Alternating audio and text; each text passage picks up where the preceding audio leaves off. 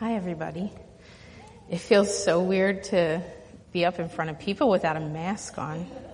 It doesn't feel right. I'm very uncomfortable. I don't know if you noticed, I just took off my Eagles mask. And of course, as usual, I did not start on my talk as soon as I wanted to. And I've been rushing to get it done the past couple days, and then all of a sudden, the Eagles decide to fire Doug Peterson, and I was convinced it was spiritual warfare. I'm a huge sports talk radio listener, and I sent a prayer request out to my sports prayer warriors, Anthony and Todd and Tim Gorby, and said, "You got to pray for me. This is Satan. I need to stay off sports talk radio for the next 48 hours." So they were quick to pray for me, and I really appreciated it. And Todd said that he knew it was Satan because if God had done it, he would have fired Howie Roseman too. And I agreed. But anyway, all right, sorry about that. So we'll get started.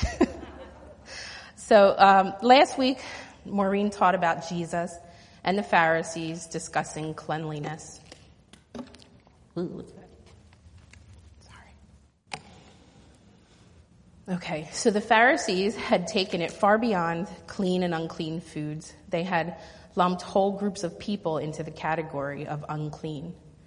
God welcomed Gentiles into his temple. In the Old Testament, the law states that Gentiles were allowed to be in the outer court, and they were even allowed to offer sacrifices. But some of the groups of the Pharisees despised them so much that they made laws saying that the Jews couldn't go into a Gentile's home or even buy food from one of them, lest they themselves might become unclean. So these people that God had welcomed into his house, the Pharisees decided were not worthy to be part of their community. And they used preserving their good standing before God as the reason why.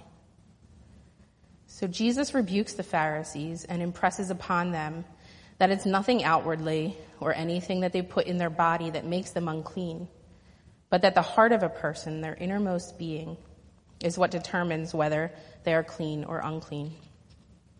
After this, Jesus and his disciples leave Israel and go right into the heart of the Gentile territory. Jesus leaves the Holy Land and travels to Tyre, which is northwest of Galilee. It's a Gentile city that's rich in Canaanite paganism. According to Tim Keller, this is the only time recorded when Jesus left the boundaries of Israel during his public ministry. He and his apostles take a very circuitous route from Gennesaret on the western coast of the Sea of Galilee. They travel northwest to Tyre about 30 miles, which is where the first miracle takes place. Then they travel even further north to Sidon, an additional 20 miles, before turning and heading southeast around the other side of the Sea of Galilee to the Decapolis, which is a confederation of free cities southeast of Galilee. And that's where our second miracle takes place. In total, Jesus and his apostles traveled somewhere around 140 miles, which is a lot of miles for a man on a mission who's running out of time. Most commentaries believe that there were two reasons why Jesus left Israel. First, Israel had become a very hostile place. Herod thought that he was John the Baptist raised from the dead, and the Pharisees were busy building a case against him. So maybe he thought it was a good time to lay low for a while. The second reason is that Jesus and the apostles had been trying to find some time to rest. Jesus was getting ready to leave them the keys to the kingdom, and I'm sure he had many things that he still wanted to talk to them about. But one teaching that I listened to suggested a third reason. Jesus went to Tyre because he had a divine appointment with a Syrophoenician woman. Let's read the first miracle account from Mark 7:24-30. And from there he arose and went away to the region of Tyre and Sidon. And he entered a house and did not want anyone to know, yet he could not be hidden. But immediately a woman whose daughter had an unclean spirit heard of him and came and fell down at his feet. Now the woman was a Gentile, a Syrophoenician by birth, and she begged him to cast the demon out of her daughter. And he said to her, "Let the children be fed first, for it's not right to take the children's bread and throw it to the dogs." But she answered him, "Yes, Lord, yet even the dogs under the table eat the children's crumbs." And he said to her, "For this statement you may go your way. The demon has left your daughter." And she went home and found the child lying in bed, and the demon was gone. Mark 7:24 in the King James says, "He entered into a house and would have no man know it, but he could not be hid." Now this is the same Jesus who just fed 5,000 and walked on water, yet he could not be hid. It's true that Jesus had become very popular and that word had spread quickly, even outside the Holy Land. But I don't think that it's the popularity that prevented him from being hidden. There are other places in the gospel where Jesus not only hides, but is hidden in plain sight. In John 8:59, it says, "Then they took up stones to throw at him, but Jesus hid himself and went out of the temple, going through the midst of them, and so passed by." And from Luke 4, "And they rose up and drove him out of town and brought him to the brow of the hill on which their town was built, so that they could throw him off the cliff. But passing through their midst, he went away." He didn't just disappear in a poof of smoke, which he could have. He walked right through the crowds, and yet they didn't even see him. Surely, if he wanted to be hidden, he could be. Joe Foch of Calvary Chapel contends that it isn't that he can't physically hide, it's that he cannot hide himself from human pain and need. But he could not be hid for a certain woman whose young daughter had an unclean spirit heard of him and came and fell at his feet.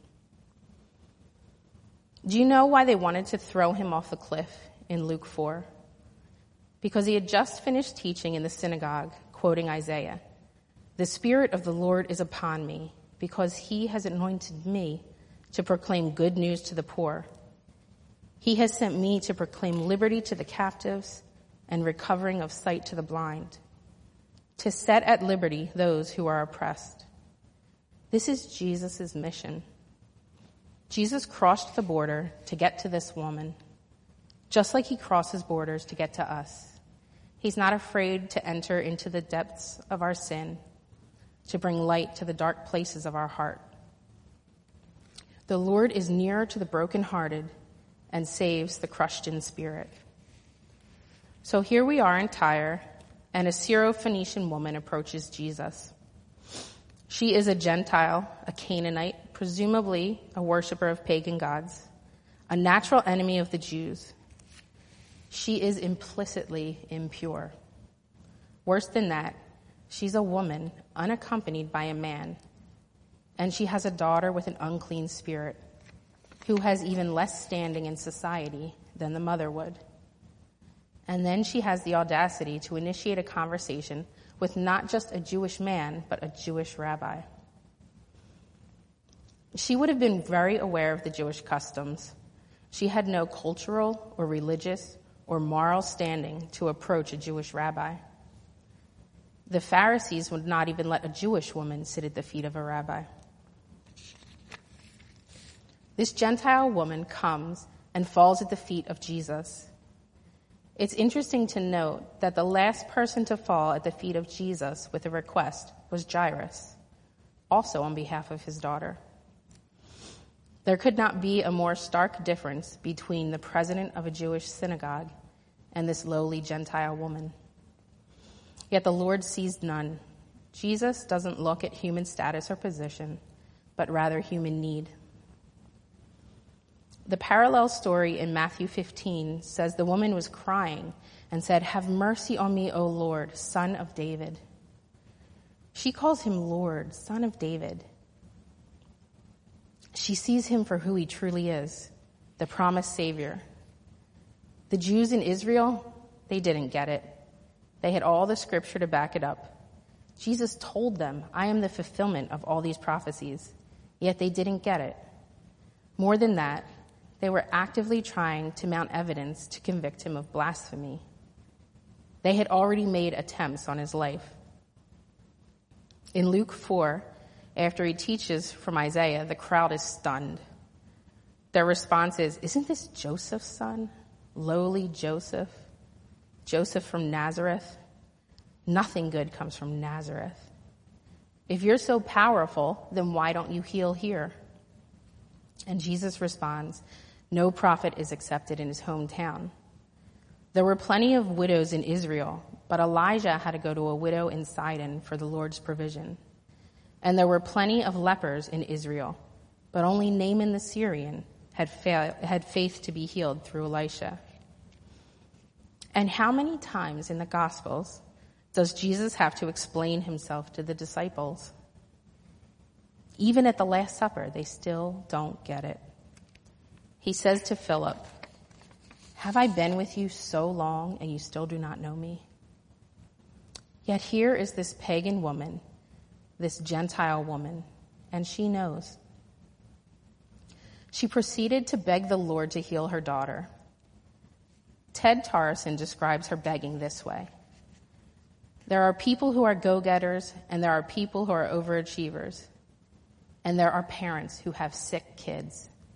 And they'll run circles around the greatest overachiever to do what they need to help their kids. Tim Keller calls it mom love. She will not stop asking, begging, or pleading. In Matthew, the disciples say, Lord, send her away, for she keeps crying after us. She was relentless. She knew that only Jesus was able to give her what she needed.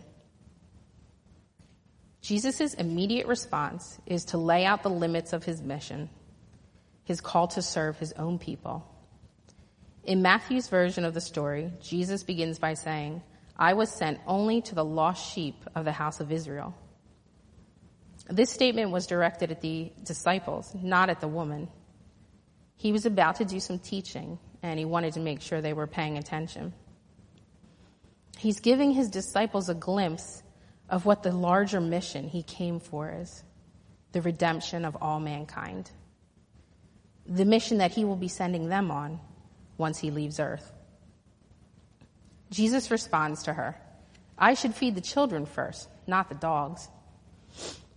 This sounds so harsh and dismissive. It sounds like he doesn't care. Honestly, it does not sound like the Jesus we all know and love. James Edwards says, the reference to the woman as a dog ranks among the most offensive sayings of Jesus.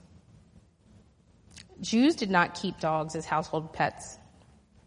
There were packs of dirty, wild, unwanted dogs throughout Israel, and Jews were known to insult Gentiles by equating them with these scavengers.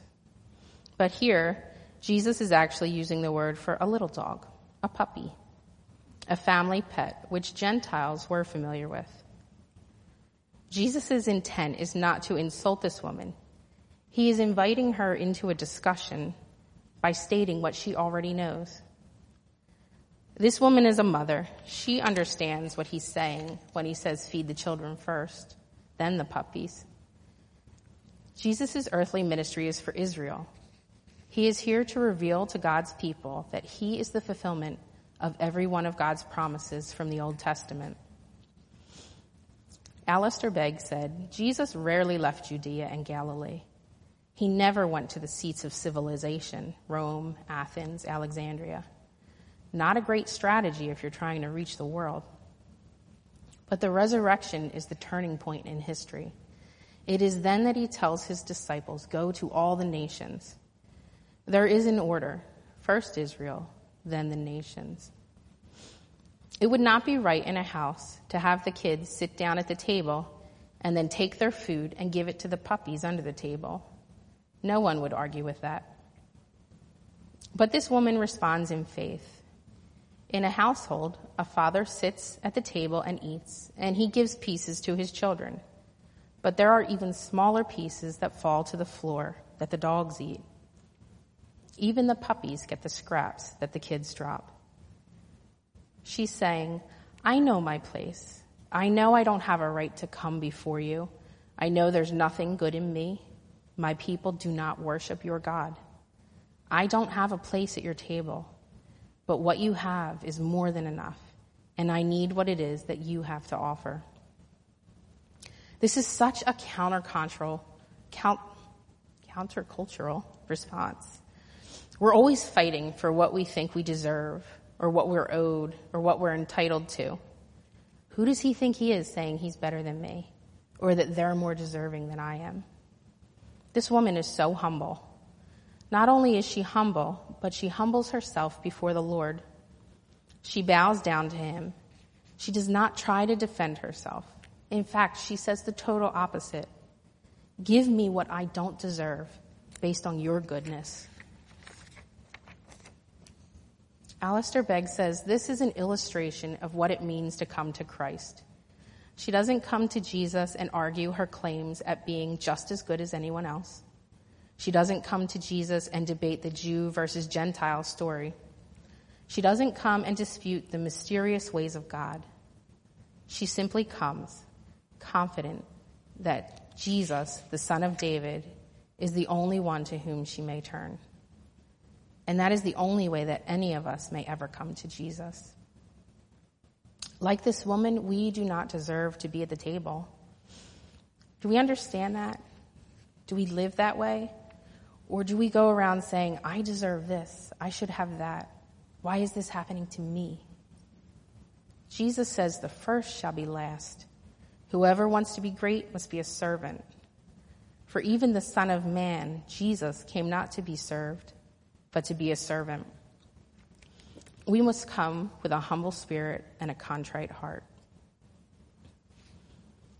As we should expect with Jesus' countercultural upside-down kingdom, though she does not demand any respect, Jesus restores this woman's dignity and elevates her and her daughter to the place that God had intended them to be. In Matthew, Jesus exclaims, "O woman, great is your faith. Be it done for you as you desire." And this is the only time in the Gospels that Jesus tells a woman, "Great is your faith." In Matthew, He gives her a seat at the table, although she is fully undeserving. Just as we are promised a seat at the table, though fully undeserving. God's mercy is greater than our unworthiness. Before we move on to the next miracle, Joe Focht pointed out something that may or may not be related, but paints such a beautiful picture that I just wanted to share it with you. In Acts chapter 21, which is about 25 years after this miracle story, Paul lands at Tyre. And it says, "And finding disciples, we stayed there 7 days. When we had come to the end of our days, we departed and we went on our way. And they all accompanied us with wives and children till we were out of the city. And we knelt down on the shore and prayed." Could it be that this woman and her daughter were among the believers there? Or that their story of Jesus' mercy had led to more Gentiles coming to faith? What is your story of faith? And who is God calling you to share it with?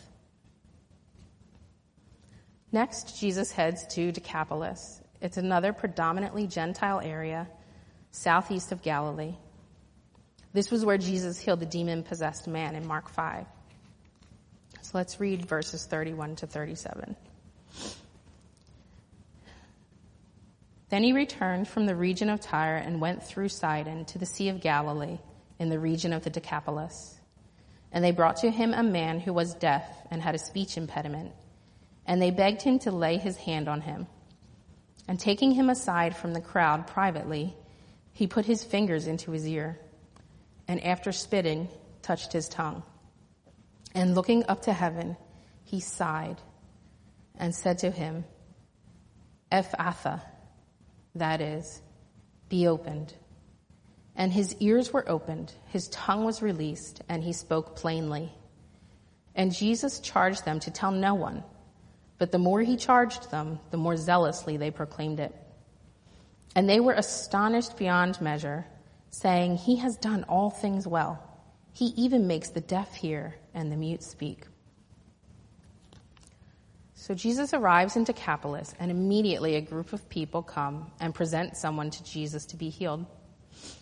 Sinclair Ferguson says that this is one of the most beautiful, as well as being perhaps the most unusual of all miracles. This story is only told in the book of Mark.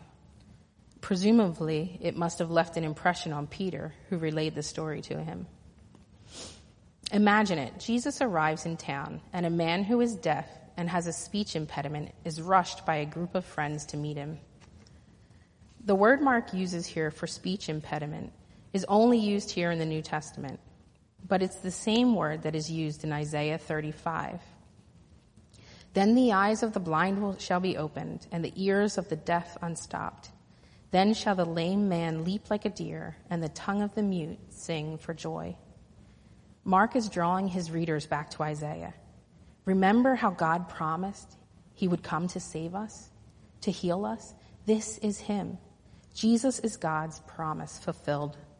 He is with us, and he is making everything right. Think of what this man's life must have been like, what it would be like even today, not to be able to hear what's going on around you, not to be able to communicate your thoughts or needs clearly. In many ways, he was probably cut off from the community, left out, lonely. But he does have some friends, and they are very excited, maybe even frantic, to get him to Jesus. Does this man even know where they're taking him or why? It says there's a crowd. I think if I were the man, I would be a little bit hesitant, maybe alarmed, probably scared, being rushed into the throngs of a crowd to meet a man who doesn't really look like anything special. But the friends beg Jesus to lay his hands on him, to heal him. Jesus takes the man aside, away from the crowd. He doesn't make a spectacle of him. Maybe he recognizes fear or confusion on the man's face. Jesus is beautifully compassionate and intimate with this man. He takes him aside so he can look in the man's face, so he can communicate with him in a way that he will understand. Jesus uses sign language. He enters into this man's world of silence. He touches this man that many would avoid. He places his fingers in the man's ear. Jesus spits, and then he touches the man's tongue, showing him that he understands, that he knows what the man is dealing with, where his struggles lie. Then Jesus looks up to heaven, so the man will know it is God alone who is able to do all these things. And then he sighed. Jesus sighs. Some translations say he deeply sighed or groaned mightily. These two words have brought many tears during the preparation of this talk. How many times this past year have we sighed? All the losses due to COVID, losses of life, of jobs, of events, of milestones, loss of human interaction. Racial injustice, politics, the hate that permeates our country. Mike, Jacob. How many times have we sighed? But these two words also offer so much comfort, because Jesus sighs too. Jesus laments with us. Sinclair Ferguson says, this sigh is an expression of the deep sorrow that the Lord felt at the ravages of the fall in the lives of men. Tim Keller says Jesus is deeply affected by this man's plight and by ours. Jesus is God with us, Emmanuel. He has tied himself to us so that until we are at rest, he will never be at rest. We have a God who understands us, who sighs with us, who weeps. Jesus looks up to heaven, he sighs, and he says, Ephatha. By the word of Jesus' mouth, this man is healed. The Creator speaks not to the man, he can't hear, but to his creation, and commands it, Ephphatha, be open. Ephphatha is an Aramaic word that even Mark has to translate for his readers. It's a difficult word to pronounce, and it requires distinct articulation of the lips, so that even someone who reads lips would easily be able to decipher what the word is.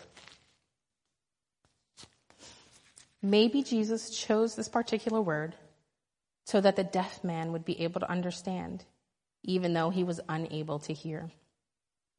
Again, we see Jesus' compassion and thoughtfulness towards this deaf man. And the man's ears were opened, and his tongue was released, and he was able to speak plainly. He was healed. He was fully restored to what he was created to be. There are metaphors in the Bible about deafness in relation to a life apart from God. Up until the point of coming to faith in Christ, we are all deaf, blind, and mute. Faith comes through hearing the word of God. And once our ears are open to the truth, we're able to speak truth and life to those around us.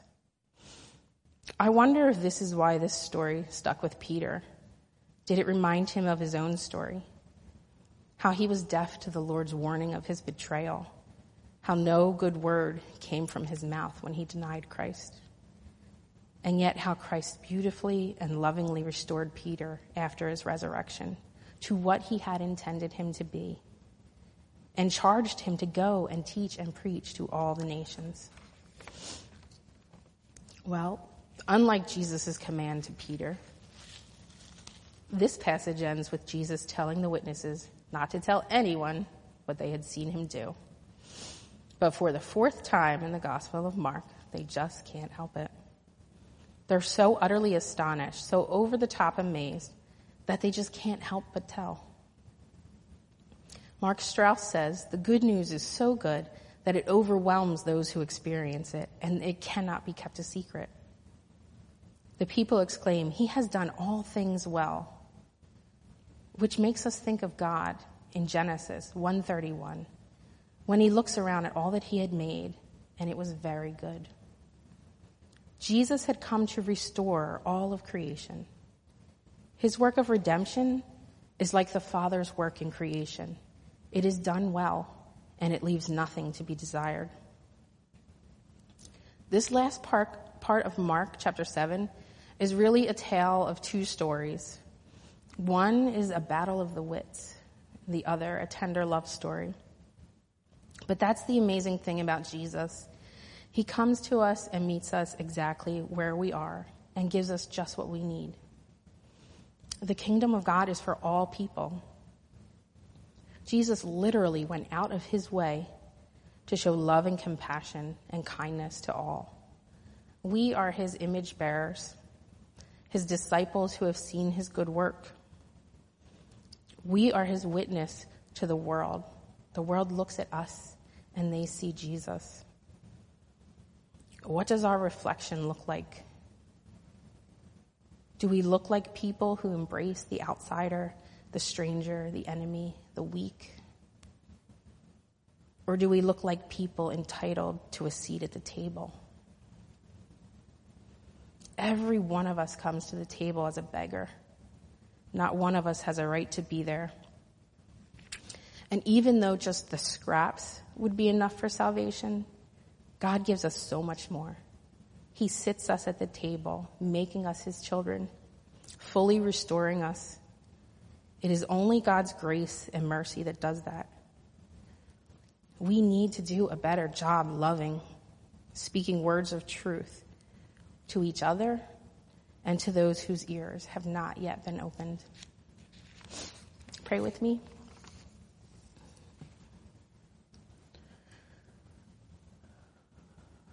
Lord, we are humbled that you would invite us to your table. Help us to never lose sight of your mercy and grace. Help us to desire you as much as the Syrophoenician woman did. Open our ears to hear your truth. Open our mouths to speak words of love and compassion. Compel us outward to bring your message of redemption to the nations.